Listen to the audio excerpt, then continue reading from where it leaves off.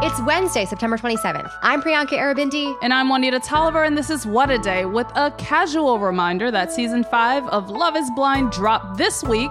And if you're just starting, keep the name Uche on your mind, front and center. Don't forget it. Yeah, also on TV is the second GOP presidential debate. That is tonight.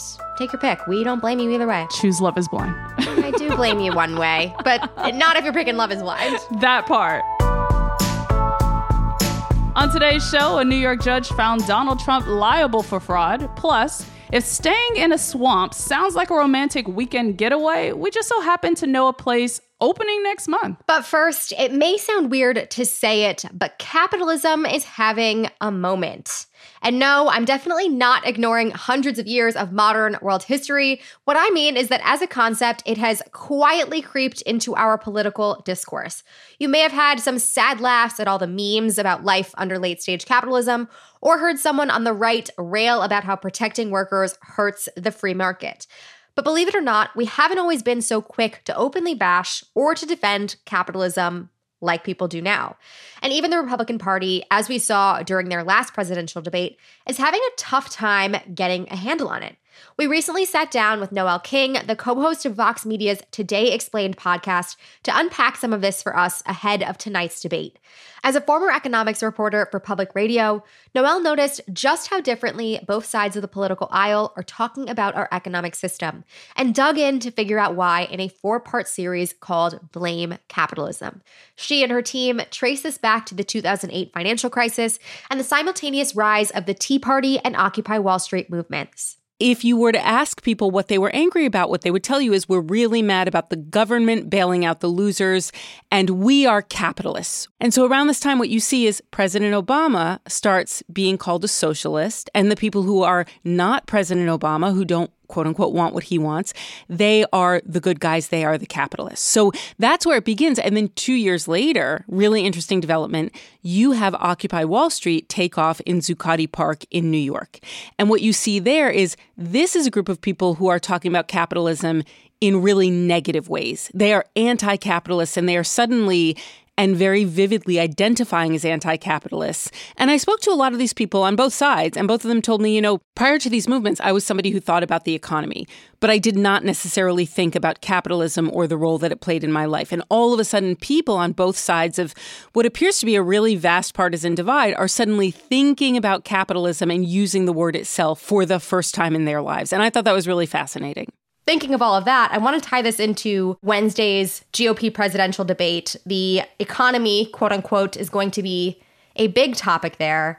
How do you expect the candidates to sort of frame their answers based on all the things you've just told us? Okay, so my guess is, and I would be willing to put money on this, my guess is the word capitalism will not come up at all. Oh. Right now, we are still at a point in history where Republican candidates, much like Democrats, don't really like to talk about capitalism because it is indicting the entire system.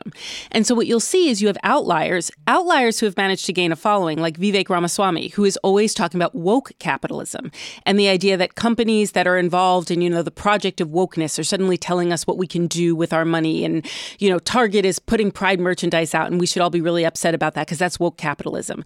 And then on the other end, on the Democrats' end, you have Bernie Sanders, who's a guy who this year wrote a book called It's Okay to be Mad About Capitalism, which, great title. So what you're seeing are the outliers will talk about capitalism. They will use the word, but the people in the mainstream, they do not want to indict the entire system. They want to talk about the economy. They want to talk about jobs. They want to talk like I did when I was on the radio about energy prices and inflation and businesses and IPOs and all of the things that, we encompass as business. But nobody really wants to take on the system. And I think that's because Republicans traditionally are a party of tradition. And for the party of tradition to suddenly turn on the system that for many years it was deeply linked to. I mean, I don't know what age y'all are, but there was a time when the Republican Party was the party of big business. And now Ron DeSantis is beating up on Mickey Mouse. Like, this is a real shift in the way this party thinks about business. But what you haven't seen so much is a shift in the way this party openly talks about capitalism. And to me, that's what makes Vivek Ramaswamy such an interesting person, because I think he's gone right to the heart of what a lot of Americans feel. And I think to his credit, and there is a lot wrong with Vivek, but to his credit, he is willing to use the word capitalism. And American people are using the word capitalism. And to some degree, I think that is why he is accessible to people. He's willing to criticize the things that they're willing to criticize. But Nikki Haley, Mike Pence, people who remember the Soviet Union, people who have dealt a lot in international affairs, who still think democracy and capitalism are very linked, they're never going to go after capitalism, in part because they remember the threat of communism, which was, in fact, a really bad time for a lot of people. Like, I don't want to downplay that. I think there is real hesitancy within this party to turn on capitalism itself for some very, very, very good reasons. But I also think the outliers are appealing for exactly that reason. They kind of talk the way we talk. And I want to dig into this tier of language we have, whether it's capitalism, dropping down to the economy, dropping all the way down to individual financial situations, because what we do know is that a lot of the country is actually okay with their current financial situation. An NBC poll showed that 55% of the country is satisfied or very satisfied with their current financial situation. And that doesn't quite match the kind of picture that Republicans are trying to paint about the economy, you know, gloom and doom all around. So how do you expect Republicans to address a stat like that on the debate stage? Or will they, you know, simply ignore reality yet again? I wish somebody would present that stat to them. I think if you are a savvy Republican, there's probably a million ways you can bat that stat down. And I think one of the problems that we're having now is that we all work in the news business, and you guys know that when there's bad news, that tends to be what we report on. Oh, yes. I think the Biden administration has at points expressed real frustration with the news media. Like, you guys, there are some very good things happening in this country with respect to the economy, and people really are feeling them. Why aren't you guys reporting on that? It's a fair critique of the news media. It really is. But I think when you're running an election campaign and you're trying to unseat someone, what you're really going to want to do is make sure that everything is doom and gloom and negative. Mm-hmm. And, you know, I don't think it matters what party you're in. If the Democrats were trying to unseat a Republican, they would be pointing to things in the economy that Americans are deeply frustrated about, right? And so this push and pull has gone on for many, many, many years. And I think it makes a lot of sense if you are the party that's trying to unseat an incumbent, that you want to focus on things that people are really dissatisfied by. But I find that stat astonishing myself, and I'm glad to hear it. I want to go back to something you mentioned earlier about Ron DeSantis specifically sort of duking it out with Disney World in the interest of anti-wokeness, per se. Is it fair to say, with things like this happening, that the Republican Party is at odds with itself over its pro-business image now? Oh, yeah. And it's not just me saying that. I mean, this is a thing that, you know, I covered CPAC last year for Today Explained. I went to Hungary, and I remember vividly, I did not once hear Republicans talking about business. Everything was culture issues. It was family. It was, by which we mean a family with a mom and a dad. It was, you know, identity. It was national identity. It was all of these things that are part of the Republican Party now in a lot of ways that were not 15 years ago, right? They just weren't. I think the Republican Party is really struggling to figure out where it stands on business. And I know, I mean, I'm old enough to know older Republicans, like people in their 50s and 60s, who will say, we were the party of business. What happened here? It is not our party's position generally to attack Disney just because Disney wants to do things Disney's way. Like, Republicans for a long time were very, I mean, you could argue that they were linked to business. You could also say they were somewhat subservient to business. And what I've heard from Republicans is that, yes, this new class of Republican is very disconcerting to them because this is, quote unquote, not how we act. And the UAW strike is another kind of pro-business moment that Republicans seem to be leaning into. I mean, Senator Tim Scott said that he would fire striking workers before walking back that comment. And while the UAW invited President Biden to join them on the picket line, Trump was told to keep away. I mean, of course, he's still going to go to Michigan anyway for a non-union event. Do you think the response to Trump reflects how union workers and blue-collar workers perceive the GOP broadly, and why or why not? I think once upon a time it was. I think once upon a time you would expect the Democrats to be sympathetic to labor and you would expect the Republicans to be the party of big business, but everything has gotten scrambled. I don't know how these striking UAW workers vote. Right. But if you were to tell me some significant percentage of them supported Donald Trump's candidacy in 2016 and 2020 and do again, I would not be shocked. I would not be shocked at all. And I doubt you guys would be shocked either. I mean, this is the thing about party of business versus not party of business, the Democrats and the Republicans and the evolution that they've both had.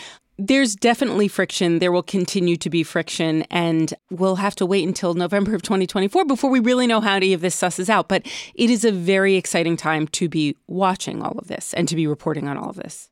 That was our interview with Noelle King, co-host of Vox Media's Today Explained podcast. You can find a link to her series, Blame Capitalism, in today's show notes. And we'll wrap up all the highlights and plenty of the lowlights from the GOP debate on tomorrow's show.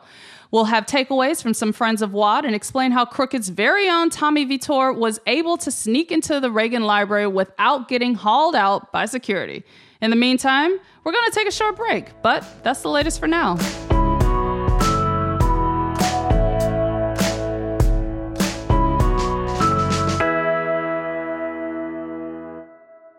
What a Day is brought to you by Vuori. Vuori Performance Apparel makes the perfect Mother's or Father's Day gift. Everything is designed to work out in, but it doesn't look or feel like it. And they're incredibly comfortable and cute and just the perfect thing to wear when I'm working from home or out and about, mostly at home because I'm not out and about. Yeah. I will say I did not know clothes could be, I'm being dead honest. I did not know clothes could be as comfortable as they are before I had Vuori. Yes. Clothes can be so comfortable. Nobody told me. Smooth like butter, soft, so good on the skin. I just love living in Vuori. Vuori is offering What a Day listeners 20% off your first purchase when you go to vuori.com/WAD.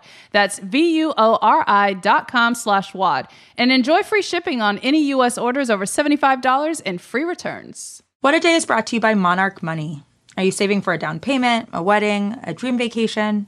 Monarch makes it easy to help you reach your financial goals.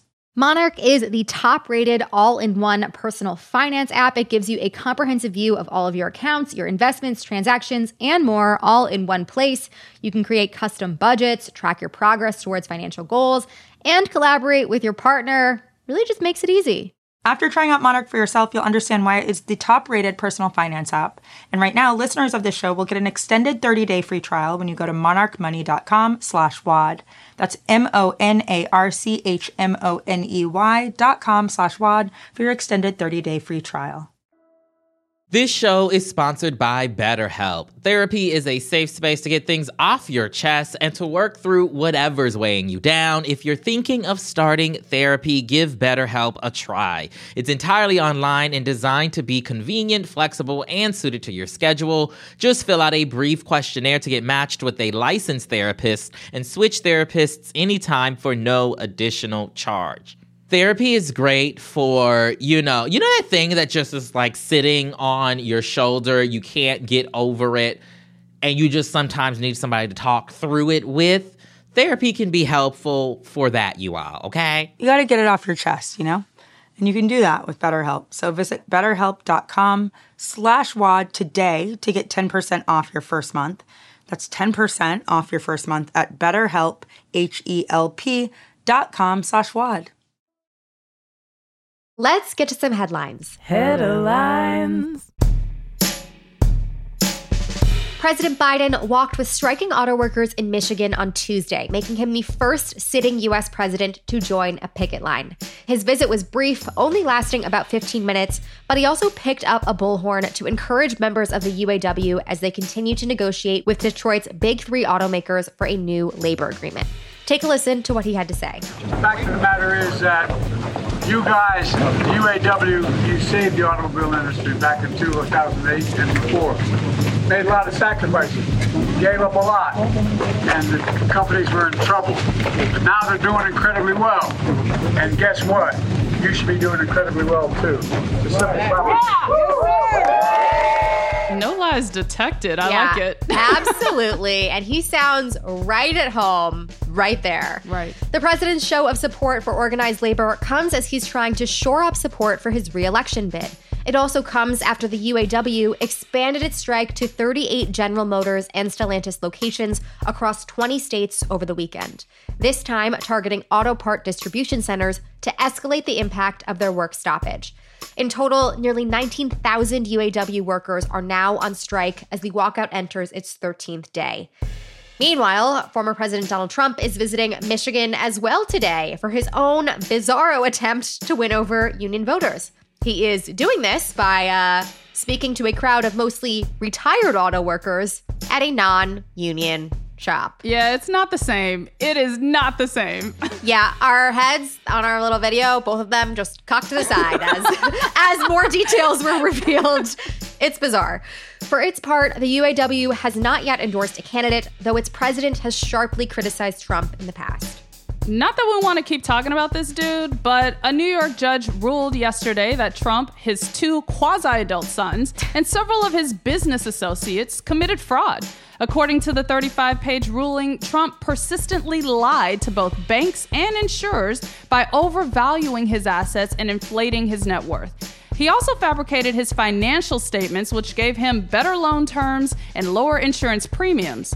One glaring example cited in the decision, Trump exaggerated the size of his penthouse in Trump Tower, saying it was 30,000 square feet when it was actually a third of that size. Like, homie is just straight up blatantly lying on legal documents. And so easily disproved. Like, what is wrong with you? It's a big win for New York Attorney General Letitia James, who argued that Trump inflated the value of his properties by as much as $2.2 billion. She wants Trump to pay about $250 million, and the trial to decide that could begin as early as Monday. This is the energy I like to see. This is the wins I love for Letitia James and for the country. Let's fucking go. Keep it going. It is just absolutely delicious to watch these people just be sapped of all their money. Yes. Because of all the dumb shit that they have done. It is what they deserve, and I love every moment of it. It's great. And staying with the theme of throwing the hammer down on greed, in a landmark retail monopoly case, the Federal Trade Commission, along with 17 states, have sued Amazon. The lawsuit alleges that the online conglomerate illegally muscled out its competition, forcing consumers to use its platform while locking in artificially high prices. It also accuses the company of strong-arming merchants to use Amazon's own logistics and delivery service. That, according to FTC Chair Lina Khan, means that Amazon is taking roughly half of what sellers are earning, which is just bananas. Consumers are being hurt, and so are the sellers. 100%. No one is winning here. Yes. In a statement, Amazon's legal counsel called the suit, quote, misguided, and insisted that it would hurt consumers in the long run. To put this all into context, an estimated 40% of all online shopping transactions happen on Amazon. That is just an astronomical number. It is not clear if the FTC will eventually seek to break up the company, but here is a fun fact. Lina Khan wrote a very long, scathing report about Amazon's business practices when she was in law school. So believe us when we tell you that she has been holding on to some receipts for some time. This is what I love. This is the level of petty and I'm coming for you that is brewing for years. And I feel like we need a dramatic reading of this paper. I want to hear it. I want to see it. Absolutely. I mean, I'm pretty sure it'll be a long dramatic reading, but I feel like you and I could tackle that on an off day. Yes. I will always be surprised when the Supreme Court does good, but for the second time in the last few months, the Supreme Court ruled against Alabama lawmakers and their proposed congressional district map. We told you about this earlier this summer when Alabama Republicans did the absolute least to comply with a court order to redraw its map to better empower black voters. In the end, they only ended up sketching out one majority black district, even though the order specified the creation of at least 2. Under yesterday's ruling, Alabama will get new maps, but they'll be drawn up by court-appointed experts. And I feel like it's giving, you know how horrible this is when the Supreme Court's like, we can't help you with your racism. So sorry. Yeah, it's gotta be pretty bad for even them to be like, sorry, not gonna fly. Right. And finally, in news about things you didn't know you needed, Airbnb will soon let people book a weekend stay at Shrek Swamp this October for free. The company announced on Tuesday that it's renting out a treehouse deep within the Scottish Highlands, inspired by the DreamWorks animation classic that we all know and love and are probably due for a rewatch of sometime soon. And it's got all the hallmarks of the beloved Shrek's humble abode, wooden signs that say, "Beware the ogre," just like the ones in the movie, and an outhouse 60 feet away from the house itself so you can really immerse yourself in the life of an ogre. According to Airbnb, guests or quote-unquote brokers can enjoy the ambiance of, quote, earwax candlelight during their stay, as well as stacks of freshly made waffles every morning, courtesy of Donkey himself. Yes. We love it. Booking for Shrek Swamp starts on October 13th, so start saving those gold coins now Or maybe don't, because according to the official Airbnb website, it costs $0 to actually book this thing. The catch to this free stay at the magical site is that you will need to beat out everybody else trying to snag it, and whoever gets it will have to find their way to Scotland on their own dime. But here's to hoping that whoever is lucky enough to book a stay will leave with the greatest fairy tale never told. I'm very into this, but I have 2 follow-up questions. 1, Donkey's making waffles, but will there be parfaits? Because everybody loves a parfait. Like, I'm into that. And 2, you said there's going to be an outhouse 60 feet away. For us people who are afraid of the dark and never going outside at night, please tell me there's an indoor bathroom, because that's unreasonable. I don't know, Juanita. It feels like maybe the swamp is not the best place for you or I. At all. It's okay. Nope, it's opt okay. out. It's a good place for other people, for ogres and brogers. I'm not a broger. I don't identify that way. But it's okay. I think it's good that we're taking ourselves out of the running, because it seems like it'll be absolutely crazy as it is. And those are the headlines. One more thing before we go. Another reminder that the second GOP presidential debate is tonight, which means it's time for another Friends of the Pod exclusive group thread. Join us on Discord starting at 9 p.m. Eastern. I'll be there. So will Josie Duffy Rice and other Crooked hosts with live reactions and commentary. We will get through this together. Don't miss out. You can join the group thread by becoming a friend of the pod at crooked.com/friends. That is all for today. If you like the show, make sure you subscribe, leave a review, dust off your copy of Das Kapital, and tell your friends to listen. And if you're into reading and not just law review articles written by Lena Khan like me, What It Is also a nightly newsletter. Check it out and subscribe at crooked.com/subscribe. I'm Juanita Tolliver. I'm Priyanka Arabindi, and let them eat cake. When I tell you that Noelle dropped some bombs on us earlier, like, fully educational. I fully appreciate everything she brought to this conversation. Love Noelle. Also, like, are we going to team up and do, like, the ultimate daily show every now and then? Because that could be really fun. Yeah, I definitely want her back just to shoot the shit. Casual. Absolutely. What a Day is a production of Crooked Media. It's recorded and mixed by Bill Lance. Our show's producer is Itzy Quintanilla. Raven Yamamoto and Natalie Bettendorf are our associate producers, and our senior producer is Lita Martinez. Our theme music is by Colin Gilliard and Kashaka.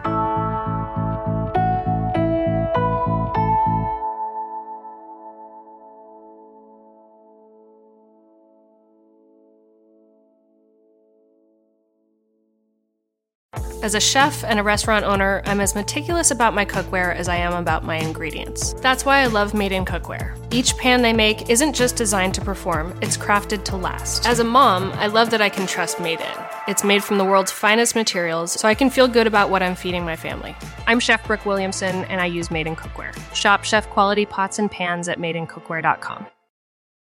What a Day is brought to you by Ulta Beauty. This AAPI Heritage Month, Ulta Beauty is celebrating the joy of belonging to a community composed of intricate connections, belonging to our past and our future, to the heritage and birthright that is beauty. Ulta Beauty shines a light on the AAPI community, passing the mic to brand founders and creators to tell their stories centered on heritage, joy, and beauty. They carry AAPI-owned and founded brands like Live Tinted, Peach and Lily, Glamnetic, Tree Hut, and more. Shop AAPI-owned and founded brands at Ulta Beauty stores and Ulta.com.